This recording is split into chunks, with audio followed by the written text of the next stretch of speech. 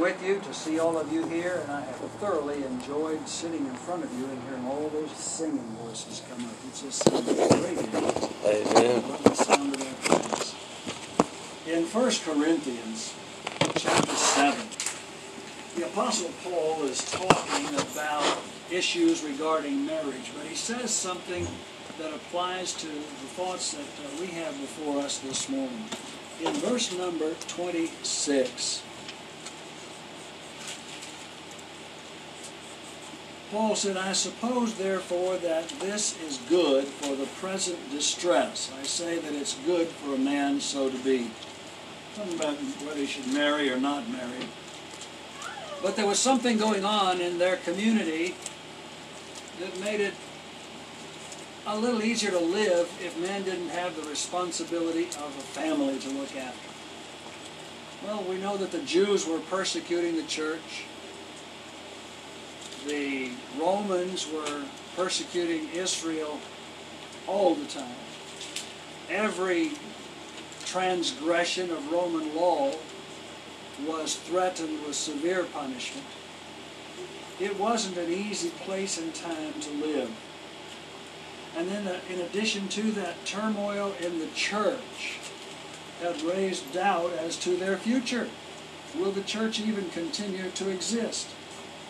You know, in 1 Corinthians, Paul deals with 11 different specific problems in that church. They had numerous issues that were disturbing them. And so he spoke of their present distress. But in the text that we read earlier, from 2 Timothy chapter 3, Paul said that in the latter times, perilous times shall come. Something that was harsher than their current circumstances. The prophecy of God was that difficult times were upon them. America, in our age, is experiencing upheaval, or at least the threat of it, in practically every segment of society. Government, education, entertainment. Everything is changing, and most of it seems to be changing for the worse.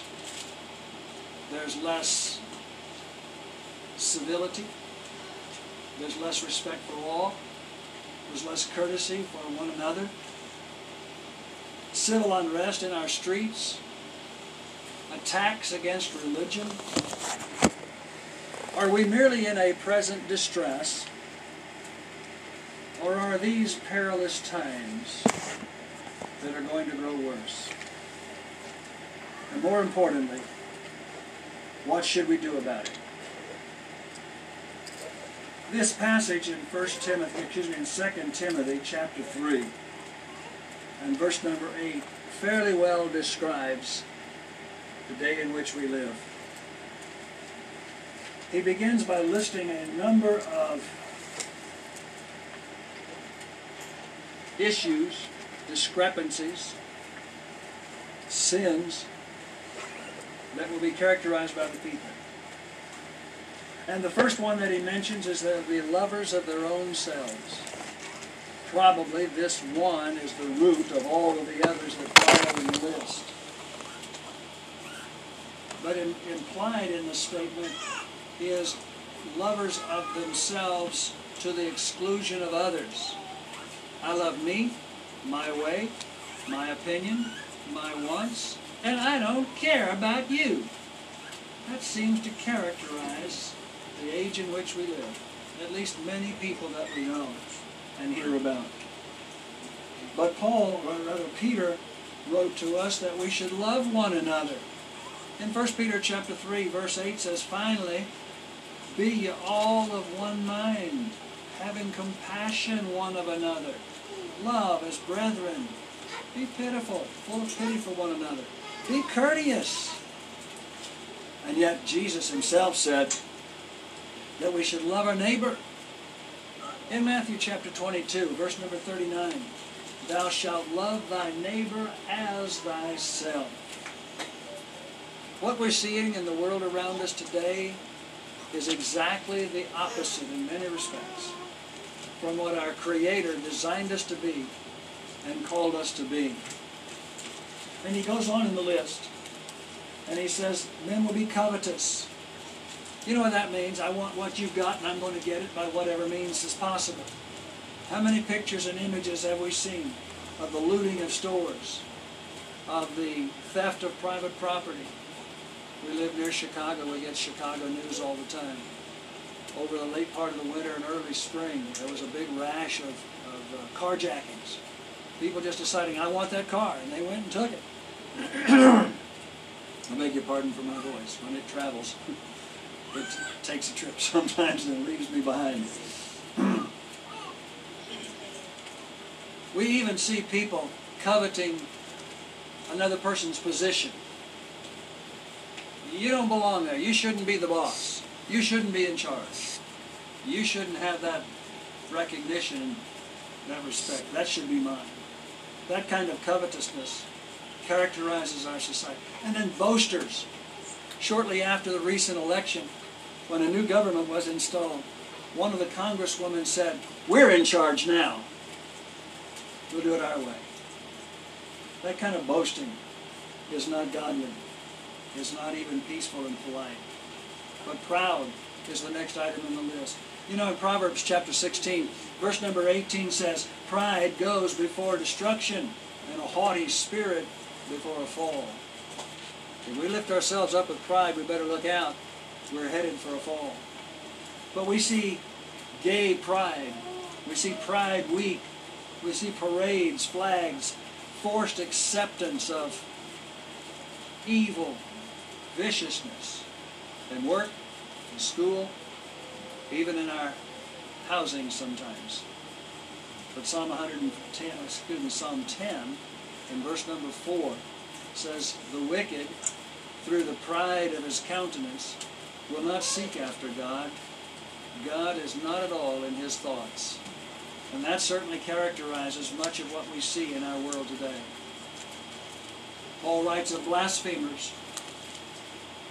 Policies and programs have been introduced that seek to remove God completely from our society. In the recent National Day of Prayer, the President in his speech failed even to mention the name of God. His political party, before the last campaign, voted to take God out of their platform. These are blasphemous actions, denying God's place in our society and in the founding of our society and our nation. They're shutting God and the Bible out of schools, out of government buildings, even obliterating what was carved in stone over the doors of courthouses and city and the federal government buildings. They have been preventing church meetings while bars and other sinful organizations stayed open. Way back in the law of Moses, God had something to say that applies to our needs today. In Leviticus chapter 24, verse number 16, he who blasphemes the name of the Lord, he shall surely be put to death. All the congregation shall certainly stone him, as well the stranger as he that was born in the land. When he blasphemes the name of the Lord, shall be put to death. That was God's law back in that day. And it is God's opinion, God's view of himself and of his creation even today. For the New Testament says, in Matthew chapter 15, in verse number 19, in the words of Jesus, out of the heart proceed evil thoughts, murders, adulteries, fornications, thefts, false witness, blasphemies. These are the things which defile a man. We're defiling ourselves by turning to ourselves and putting God out of our lives. Paul mentions in this passage in 2 Timothy 3, disobedient to parents as these people will be. In Ephesians chapter 6, verses 1 and 2, probably some of your children, the earliest verses that they memorize, or maybe that you tried to teach them at home. Children, obey your parents in the Lord, for this is right. I never will forget my oldest granddaughter when she was about, I don't know, 2 years old, 2.5 years old, something like that. Came home on a Sunday. We were all sitting around the table at lunch, and my daughter, the granddaughter's aunt, not her mother, had been her teacher, and she said, "Tell Grandpa what was the verse you learned in Scripture in the Bible class today." And she said, "Children, obey your parents in the Lord." Is this right? No. But it is. She almost remembered it. But that's what God says. It's the right thing to do. And not only for small children, but for us as adults as well. If our parents are still living, we have the responsibility to honor them. And even at times, in the proper conditions, to obey them when they are in the Lord. In 1 Timothy chapter 5, he talks of those who are widows. And he says, you got family at home, you let your family take care of you. Your family ought to be taking care of those who are widows. And then he said, those who won't do so denied the faith and are worse than an infidel. We have an obligation, a responsibility to honor our parents. But our children today are being told in schools, don't go home and tell your parents what we've been talking about today. I don't know what they're talking about, but I know they're saying that because I hear that said from the children. And I know some of what they're talking about because some godly people, some honest people are making reports. And they don't get much press, but they're out there if you go looking for them.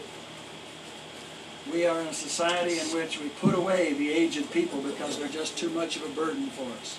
I know too many people in nursing homes that have been put in there and then just left. Their family never, ever comes to visit them. I know a young man who's a member of the Lord's church, obeyed the gospel in prison, is a very, very godly person, wants to get out and go preach the gospel everywhere. His family will have nothing whatever to do with him, simply because he had an indiscretion once in his past, and it's just too much trouble to be associated with him. That's just sad. His children even don't even communicate with him at all. We deny our responsibility. That's a godless thing. That's the way the world is today.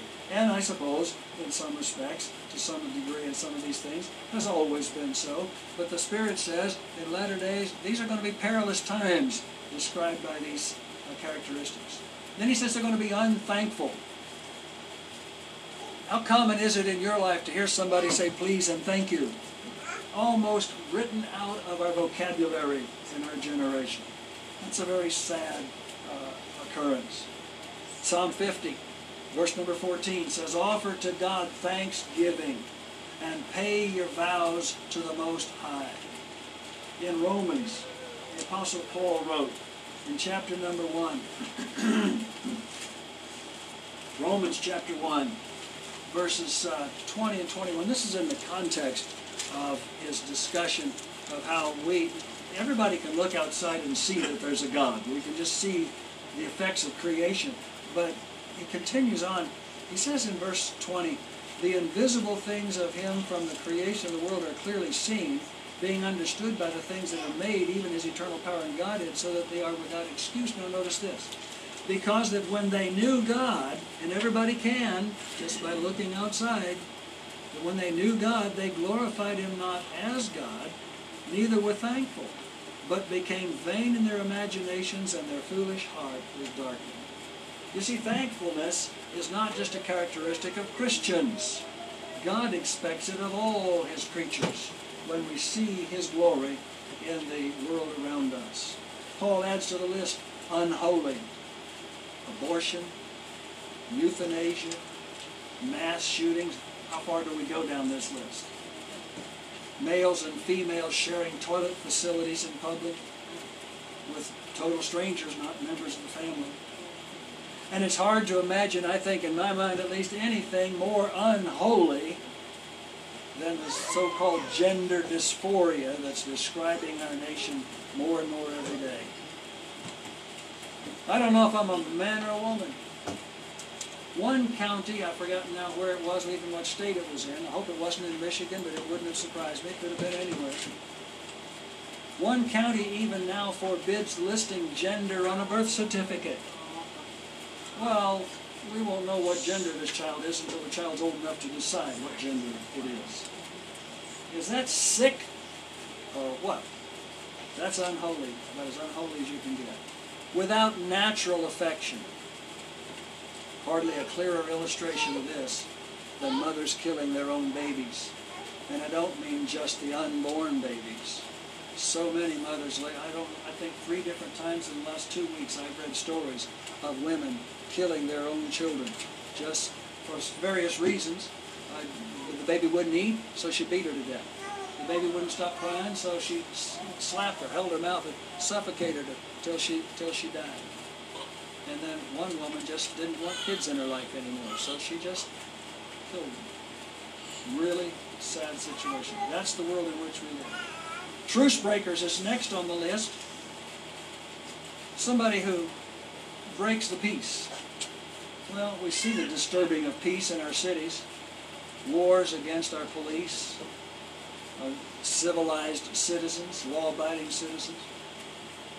Lawbreakers are having occupied zones in some of our major cities where police and decent people aren't allowed to go.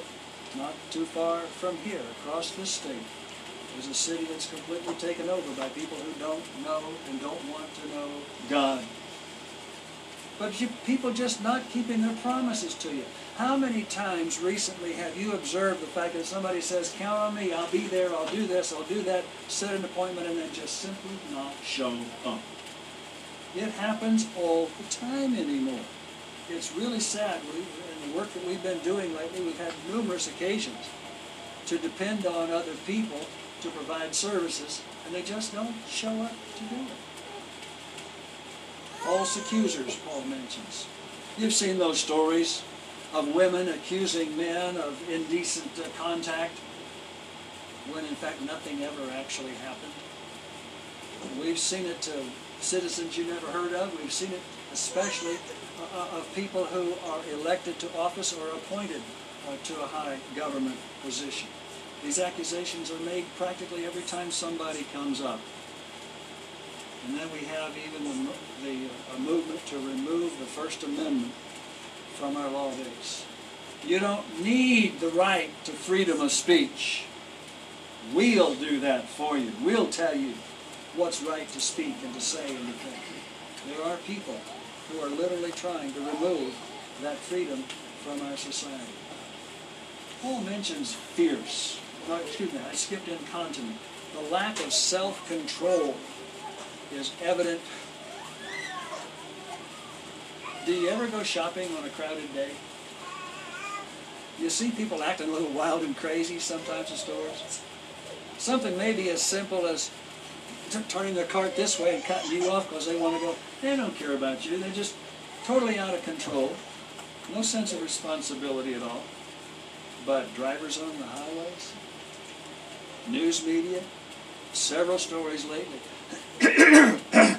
of people in media getting angry with their co-workers or with the news story itself, getting up and walking off the set or causing a fight in the studio. It's just a total lack of self-control.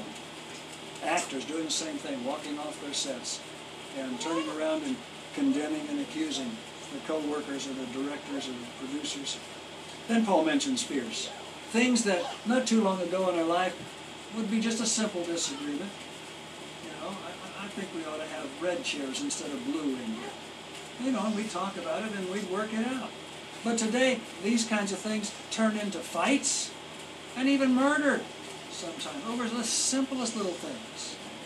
People have become fierce in their opinions and their communications. Despisers of those that are good. I think maybe that's another characteristic in this list that really covers many of the other items in the list. It seems that everything that characterized the programs and the policies and the attitudes that we grew up with, that built the strongest economy and the safest country in the history of the world, all those things are now hated and they're targeted for destruction. They just want this country to be something else.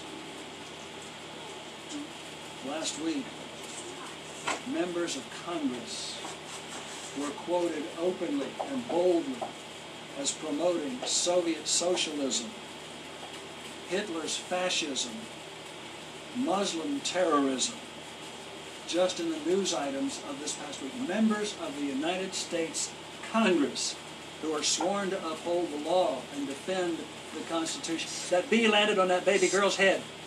Right there.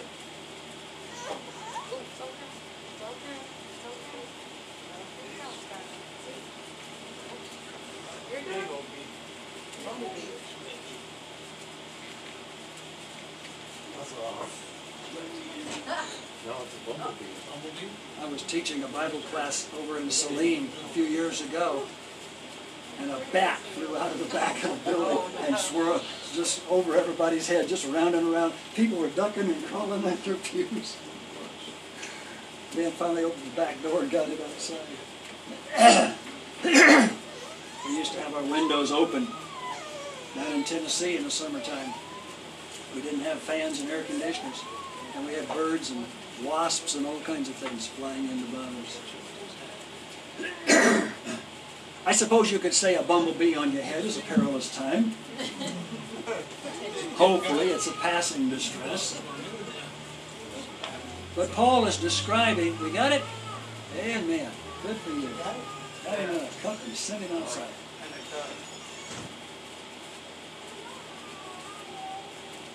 Paul is describing the characteristic of perilous times that he said were coming into the world. And he lists that people will become traitors. People that you used to depend on. People that used to support you have turned against you. And this is true in businesses and governments as well. There was a time, and most of us remember a time, if it was a Disney movie, you could send the kids to watch it and never worry about it. Don't do that anymore. Don't do that. They're going to be taught all kinds of political correctness and heathenism and who knows what all stuff coming out of Disney. I mean, in all kinds of businesses and even governments that we used to count on for protecting us now no longer do so. Heady, he says. Get the big head. Have you noticed that when people do some of these ungodly things in society and the news and the law enforcement authorities don't enforce the law and they don't condemn these people and they, in fact, protect them and defend them, have you noticed that those people then become emboldened to do more and to do worse? And it spreads. What started out in one city in the Northwest has gone clear across the country. Hey, they got away with it. Nobody cares. We can do that too. They're getting headstrong in what they're doing. Evil men and seducers shall wax worse and worse, deceiving and being deceived. Paul wrote that in this same chapter, down in verse number 13. He speaks of them being high-minded, the destruction that they have created. When they've done all that, they turn around and they claim the high moral ground. So you see there? We're better than you are because we were able to do this and get away with it. And they reduce to insignificance anybody who speaks against them. That's illegal. That's ungodly. That's not fair. That's not right. Well, who do you think you are talking to me that way? You see? That's the kind of attitude that we're getting in the world today. There's no respect for righteousness at all. Self-righteous politicians are boldly denying the Constitution and the greatness of this country. They let them be elevated to the positions that they hold. Lovers of pleasures more than lovers of God. Well, again, that's probably always been in the world to one degree or another. It's always been the way of the unbeliever. But the ways of our age have turned cold the love of many who formerly served God. Jesus said in Matthew chapter 4, and the love of many shall grow cold. And we're seeing that happening. Members of the church, as well as members of our society, are turning against God more and more. And finally, he says, having a form of godliness but denying the power thereof. Well, obviously some people don't even have the form of godliness, never did and never wanted it, but they exalt themselves as their own God. But he's speaking here of people who had followed God at one time and then turned to man-made religions or social activism and prosperity rather than to the preaching of the gospel. And some people among us even fail to seek God's word on the issues that we face. Well, these are some of the issues that we face. Paul has well, I think, defined and described the age in which we live. And the description and the observation leads us back to 1 Timothy and chapter number 4.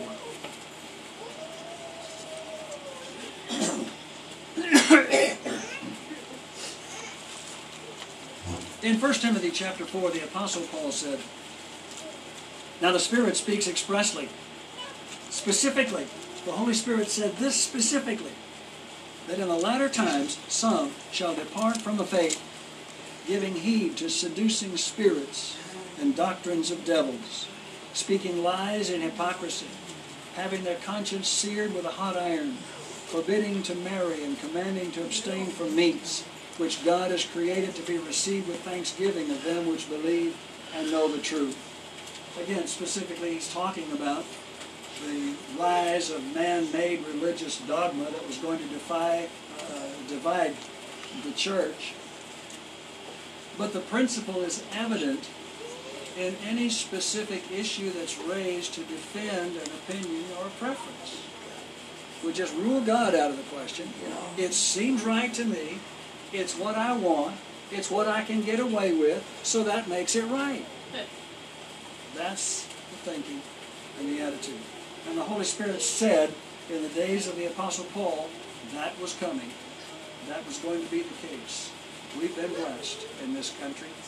We haven't seen that as a national characteristic through most of our history. Many countries do.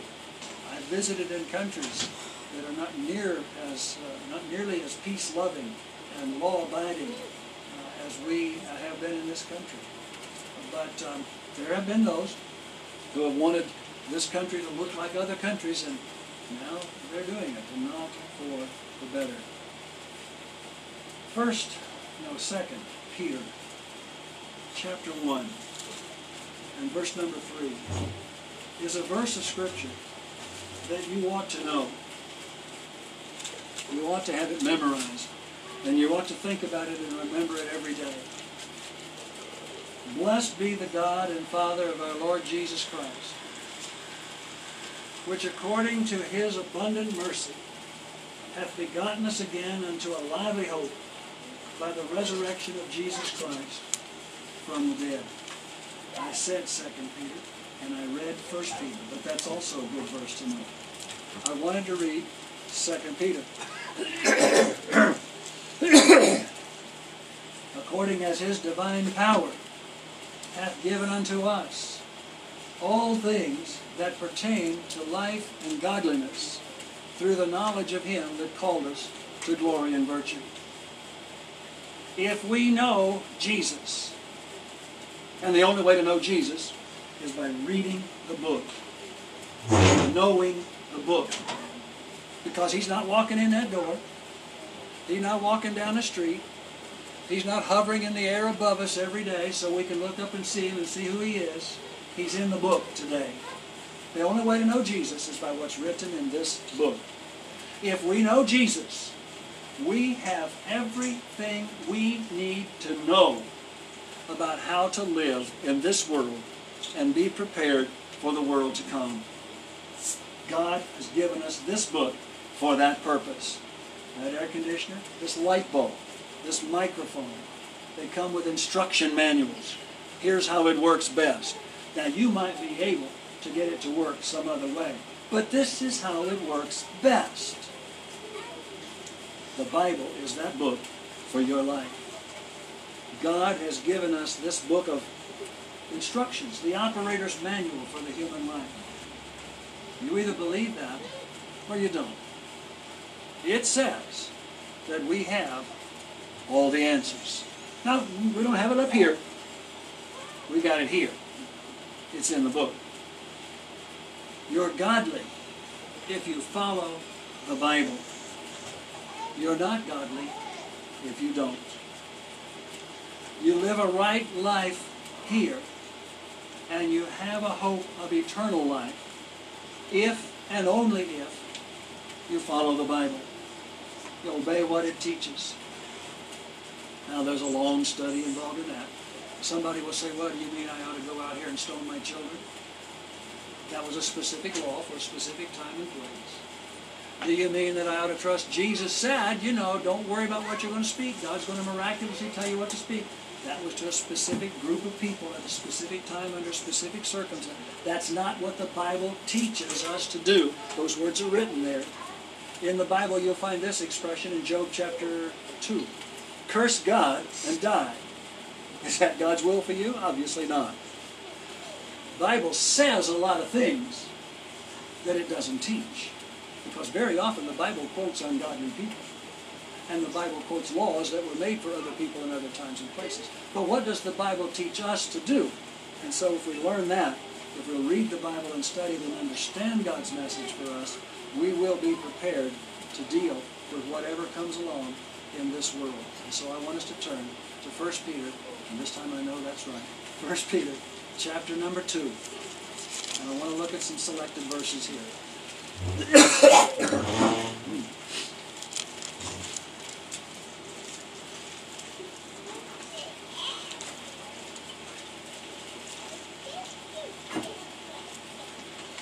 1 Peter chapter 2, verse number 1. Wherefore, laying aside all malice, put it down, get rid of it, don't have any malice, hatred, evil in your life, and all guile, that's deceit, that's false speaking, laying aside all hypocrisies, don't be a hypocrite, say what you are and be what you are, laying aside all envies. You don't need what I got. I don't need what you got. I can't handle what I got. I sure can't handle what you got. Each one of us has got enough in it, hands full as it is. Lay aside the envy. Lay aside all evil speakings. Let's just get rid of that, okay? As newborn babes, desire the sincere milk of the Word, that you may grow thereby. If so be you've tasted that the Lord is gracious. We believe that God is gracious. Is the grace of God seen in Jesus, in the pages of the Bible? In anybody that you've known who is a follower of Jesus? Well, then desire His Word like a baby desires milk. Dig into the Word. Find out what's in this book. Read it. Study it. Digest it. Live it. To whom, speaking of the Lord in verse 3, to whom coming as unto a living stone, disallowed indeed of men, but chosen of God and precious. Jesus was that chief cornerstone that men rejected. The church is built on Him. You also, as living stones, are built up a spiritual house, a holy priesthood, to offer up spiritual sacrifices acceptable to God by Jesus Christ. That's who you are if you're a Christian. That's what God made of you when you obeyed the gospel. You're a spiritual house. You are a holy priesthood. And you are made that so that you can offer up spiritual sacrifices which are acceptable to God. You need to know that's who you are. Wherefore, also it's contained in Scripture, behold, I lay in Zion a chief cornerstone, elect precious. He that believeth on Him shall not be confounded. You won't be confused. You might have doubts in your own mind from time to time, but you won't be following a confused course of life if you are following Jesus Christ. Believe in Him, hold to Him, walk in His steps, follow that pathway of life, and you will be in the right path. You will be blessed by God. I want to move down to verse number 9. He continues, you are a chosen generation, a royal priesthood, a holy nation, a peculiar people. That doesn't mean weird. It means especially chosen by God. You are the people that God has chosen. You know, we hear a lot today still about God's chosen people, Israel. They were. Now God's chosen people are the church. If you believe that Jesus is the Son of God, you've repented from your sins, you've confessed your faith in Him and been baptized into Him, Romans 6:3 and 4 and Galatians 3:27, then you have been saved from your sin and added to the Lord's church. You are a chosen generation. You are in that group of people that are chosen. A holy priesthood, a holy nation, a peculiar people, so that you should show forth the praises of Him who has called you out of darkness into His marvelous light. You've been lifted out of the darkness of sin and all that corruption that's in the world around us, and you've been brought into light. The light of truth, the light of hope, the light that comes from heaven, the light that is Jesus Christ, the light that is His Word.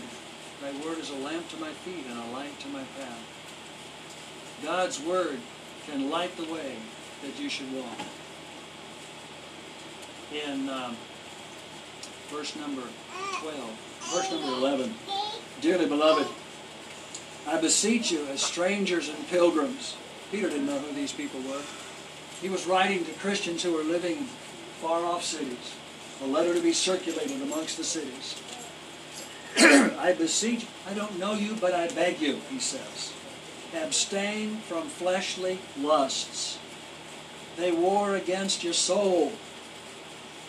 Having your conversation honest among the Gentiles. Conversation there meaning behavior.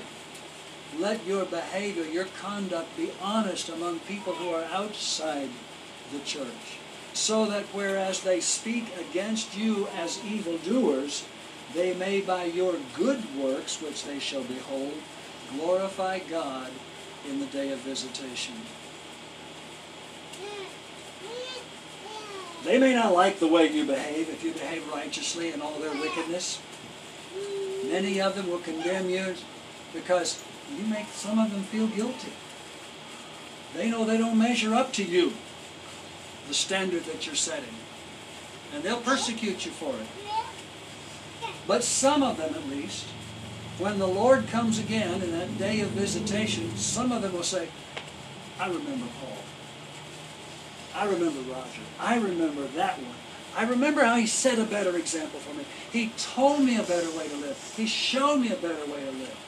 And they'll glorify God for that standard. Maybe not until the Lord comes again. But you're right. And everybody will know it at the end of time if you stand in it. Verse 13. Submit yourselves to every ordinance of man for the Lord's sake. Obey the law. If it says 35 miles an hour, you don't drive 36 or 45. You drive 35 or less. If it says stop, you don't come to a rolling glide through the intersection. You stop. If the light is red and there's not a soul in sight, you wait for the green. And all the other laws that man has made.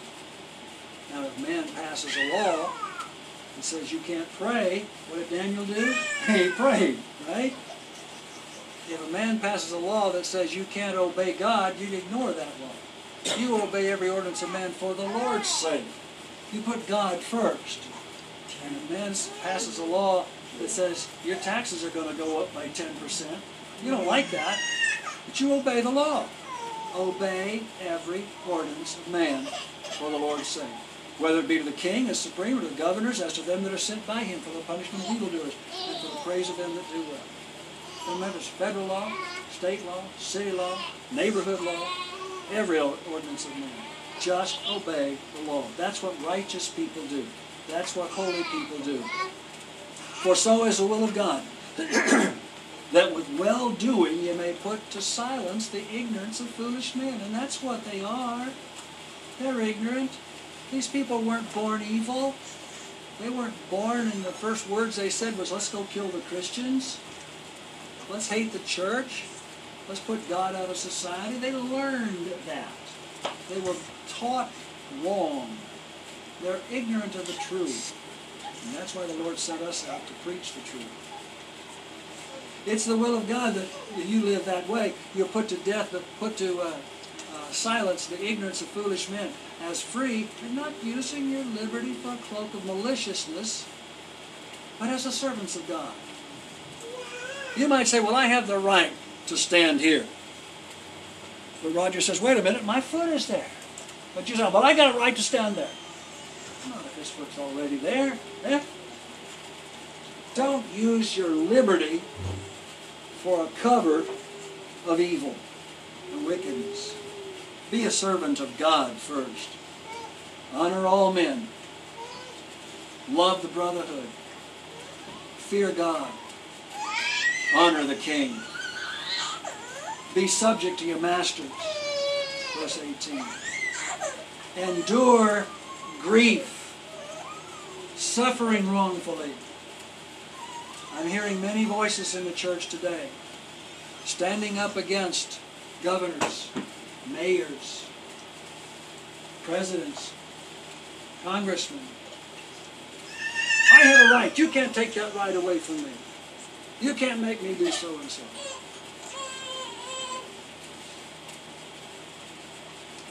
Some of the things they put to us, you got to wear a mask if you're coming in this place. Used to be, way back a year ago when all this started, you had to wear gloves too. You remember that? Mask and gloves when you go into places. I hated that. I still do. I think I've got somewhere here. Yeah, I've got it. Oh, I had it. I've got it. I can put it on if I need to. I'm ready for them when they holler. I hate that thing. I have trouble breathing without one. And especially on hot days like this. I've got the liberty to walk about, but they've got the right to make rules in their place of business. And if I don't want to wear a mask, I don't have to go in that place of business. I'll go someplace else. Honor the laws. Be subject to your masters.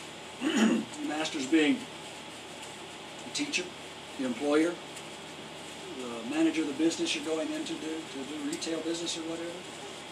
For this is thankworthy, if a man for conscience toward God endure grief, suffering wrongfully. If I do it for God, whatever they're making me do, put God first. What glory is it if when you be buffeted for your faults you take it patiently, but if when you do well and suffer for it, you take that patiently, that's acceptable with God. For hereunto were you called. Follow his steps. He did no sin. No guile was found in his mouth. When he was reviled, he didn't revile again. When he suffered, he didn't threaten. But he committed himself to him that judges righteously, who his own self bare our sins in his body on that tree, that we, being dead to sin, should live unto righteousness, by whose stripes ye were healed. God has given us a pattern, a way to live in this world. He wrote these words to people that were suffering probably worse than what we're putting up with in our society. This is how we handle the changes and the corruption that's coming along. In chapter 3 of 2 Peter, verse number 2, be mindful of the words which were spoken before by the holy prophets, and of the commandment of us, the apostles of the Lord and Savior, knowing this first, that there shall come in the last days scoffers walking after their own lust. And he says in verse 8, don't be ignorant of that. And he says in verse 9, God wants you to come to repentance. God is not slack concerning his promise. The country that was once God-honoring, at least in general character, is becoming a God-hating country. That doesn't mean that God has forsaken you. But you hold to him. Be patient because God is patient with us. God is not willing that any should perish, but that all should come to repentance. That means those evil people in the world, That means you and me. And the day of the Lord will come as a thief in the night, in which the heavens shall pass away, and with a great noise, and the elements shall melt with fervent heat, and the earth also and the works that are therein shall be burned up. Seeing then that all these things shall be dissolved, what manner of persons ought you to be in all holy conversation and godliness?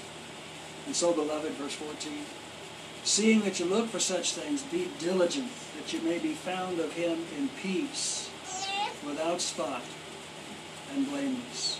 And in verse 17, beware, lest you also, being led away with the error of the wicked, fall from your own steadfastness, but grow in grace and in the knowledge of our Lord and Savior Jesus Christ. To him be glory, both now and forever. If you're not a Christian, you are without the only hope that anybody has in this world. If you are a Christian who is living according to the book that God gave us, you are forsaking him who gave his life for you. Won't you repent and come to him now while we stand and sing this song?